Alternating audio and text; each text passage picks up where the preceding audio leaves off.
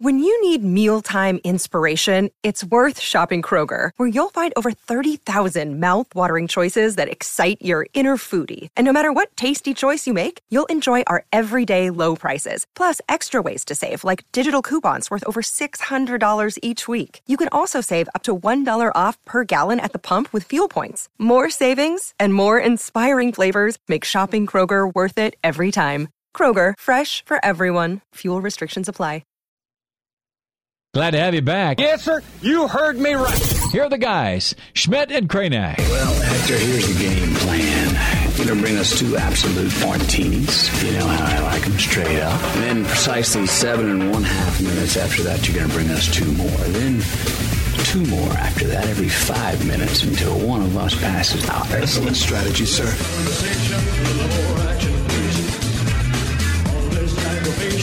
Winding down this Saturday edition, weekend edition of Hail Varsity, presented by Currency. Mark Kranak, Elijah Herbal, Chris Schmidt. We welcome in the Iron Horse, Gary Sharp, with us. Sharpie, good morning. Thanks for a few minutes. How we doing? Hey, good morning, guys. I got my coffee and I got my favorite threesome in the morning. You know, that's a you problem, but we appreciate you. We appreciate you. There's a lot of different directions to go. I'm not going to get into to choice, but I will. I will start off with the portal. Let's go there, and a lot of different news items to get into, but. Rouse, I want to get your take. You've covered Nebraska football a number of years, man, and portal is kind of a new normal, but Nebraska, it looks like on paper, landed a really, really talented guy that can help bolster the offensive line.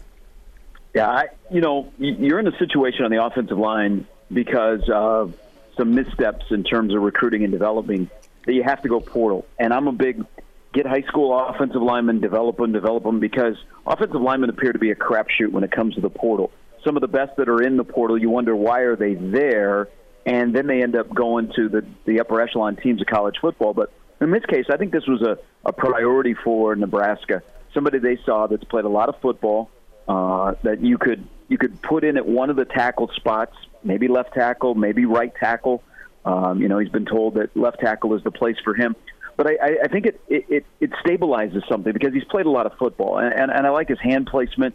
He's very adept in the run game. And if this is a priority, and in the day before Nebraska loses a guy that probably would have been one of your starting interior linemen to Florida, was this an NIL? And if it was, that's okay, because the NIL is in place to, if you want somebody and they're a priority, you go get them. You don't overspend, but you make a package worthwhile in selling, hey, this is what we can do for you. This is what you can do for us. Are we a match? And I think in this case, Nebraska got a victory. I mean, this is something, if you think about it, guys, let's say that Teddy Prohaska, who, we're still kind of waiting on. There's all kinds of possibilities, and his ceiling is high, but he's got to stay healthy. You could realistically sit here today and go, man, Nebraska's got 4 of their 5 offensive line spots figured out, and I didn't think we'd be in a position to say that. So it's a win for Nebraska getting a guy like Walter Rouse to come in and be able to step in and get going once he's healthy for camp next fall. Kranak, you're mute, bud. I got him off mute. We're good now. We're good. God, Elijah may have been a me problem. Behavior there, Yeah. I didn't want any hot mic moments during the commercial break. That may have been a me problem. It's fair. It's fair. Offensive line, just walk with me here. So, and you mentioned the word match. Is it conceivable that part of Nebraska's problem on the offensive line was, okay, you rewind to 2021, you had Frost and Austin that clearly had some conflict in terms of what they wanted to do with the offensive line and what they wanted to do with the offense. You fast forward to 2022, you bring in a new guy, Raiola, and then you also bring in Whipple, and then you also have Frost. And those 3 guys weren't on the same page either. And so really at the brunt of that is the offensive line. Like, while everybody above them is trying to figure it out and try to sort it out, they're the dudes that have to sort it out within a couple seconds on every single play on the field. And just truly, we're not put in a great position. Do you think that is a reasonable assessment of maybe what's been going on? And as you go forward now, the fact that they'll all be on the same page, Satterfield, Raiola, Rule, will benefit the offensive line, and maybe we could expect to see a better performance because they were pretty bad last couple of years. Absolutely. Now, then it becomes on the player to play up to your abilities. But there's a big thing about everybody being aligned. And, you're absolutely right. I mean, Scott and Greg, for some reason, got sideways, and they never able to replace it. And it had a direct effect on the offensive linemen in that room. Last year was the same way.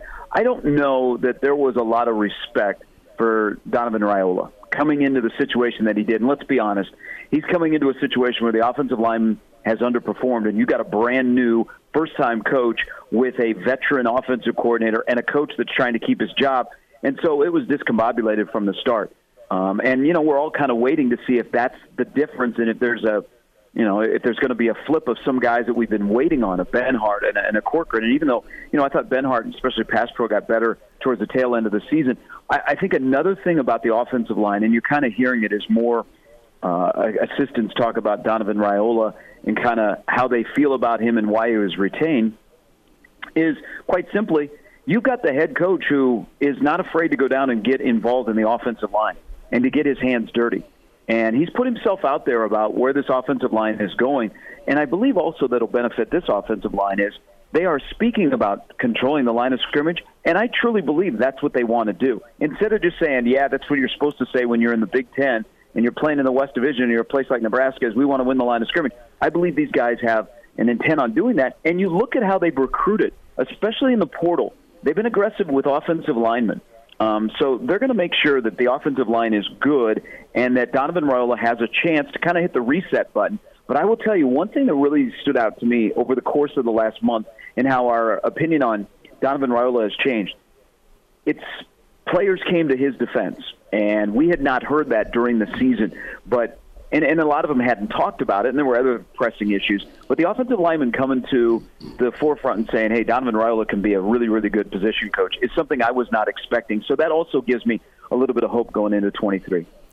Gary Sharp's with us here, a Saturday morning edition of Hail Varsity Radio. And Gary, I'm going to keep this short and sweet. I don't think I need to overcomplicate it. Xavier Betts reportedly coming back to Nebraska. Your reaction is what? If he is engaged and he's ready to go and he's focused and he can do Monday through Friday that gets him to Saturday, he's a Sunday guy. It was a situation where they invested a lot in him last spring, and it just wasn't for him. He had lost the desire to play football. And, you get away from it and you're back living in Omaha where everybody is asking you questions and it's a what if. And then all of a sudden it's a new page in Lincoln, and he put himself in the portal just to see what Nebraska's response would be. And Nebraska's response is, we're in the talent acquisition business. If you want to play football and you are headstrong, then we can find a place for you. And I think it's a win for Nebraska. I mean, why wouldn't you, if everything is good, why wouldn't you add him to your roster? Especially, guys, we know this, even with the addition of Billy Kemp this week, that's a wide receiver room that is very, very light on experience and questions being answered.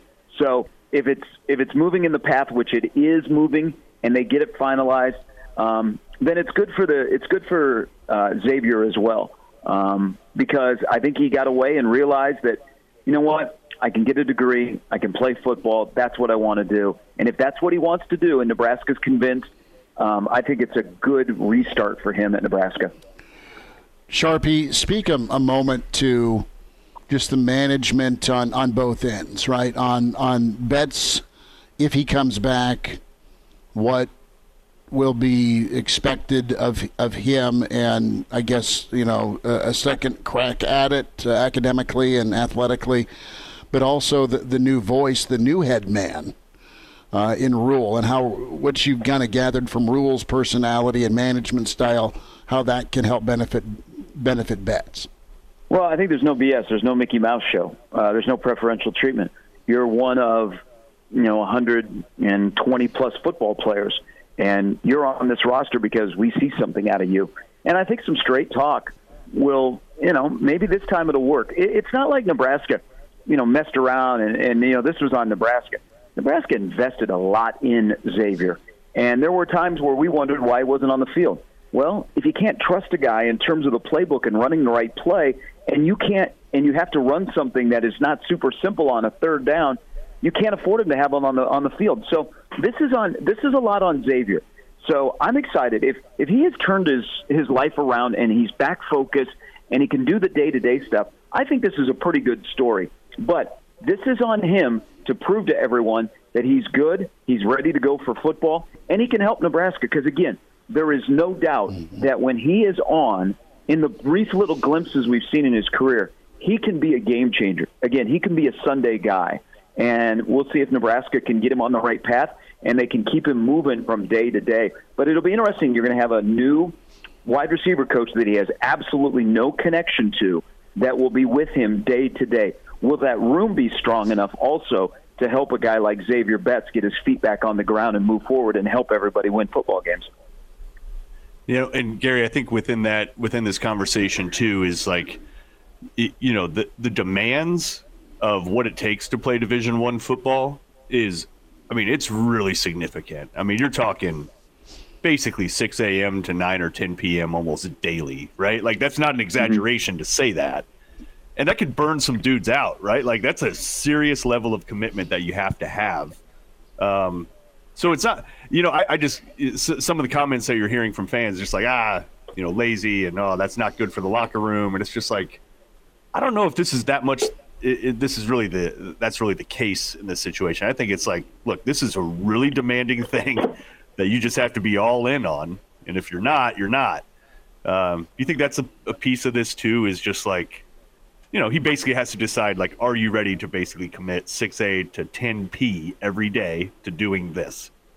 Yeah, I agree with you, Mark. And here's the other part of people that are going, well, he's not going to be, you know, what's he going to do to the roster? You don't think in your first year, as much as you want as many talented guys on your roster, but in your first year, you don't think Matt Rule, if this moves forward and Xavier Betts is back, that Matt Rule has not vetted the heck out of Xavier Betts to get a comfortability level to say, yes, this guy has convinced me that he is all in and he's ready to become a student athlete again. I don't see that. I think they probably asked a lot of people that are not associated with Xavier, that know him a little bit, Xavier directly, to get a sense of, yep, he's good to go, so we can move forward. But, you know, I think we understand more about the mental challenges of student athletes. You know, we all go through our struggles, but when you are a young man or woman and you're playing collegiate athletics at a high level, there is a demand on you, and there's also the demand on you to be a student as well. And we see more people and more athletes talking openly about that struggle. I just think if Xavier has some people to guide him, and he's good, and he can turn his life around, and he can get focused, and he can get a degree and also play football, man, that's a win-win for everybody. So I'm excited to see how this works out, and excited to see what kind of shape he would be in and where he'd be at if they get him back on the football field this spring. Gary Sharp with us, Weekend Edition, Hail Varsity Radio. Sharpie, just a couple minutes before we say goodbye, Commissioner Warren's legacy is what to you?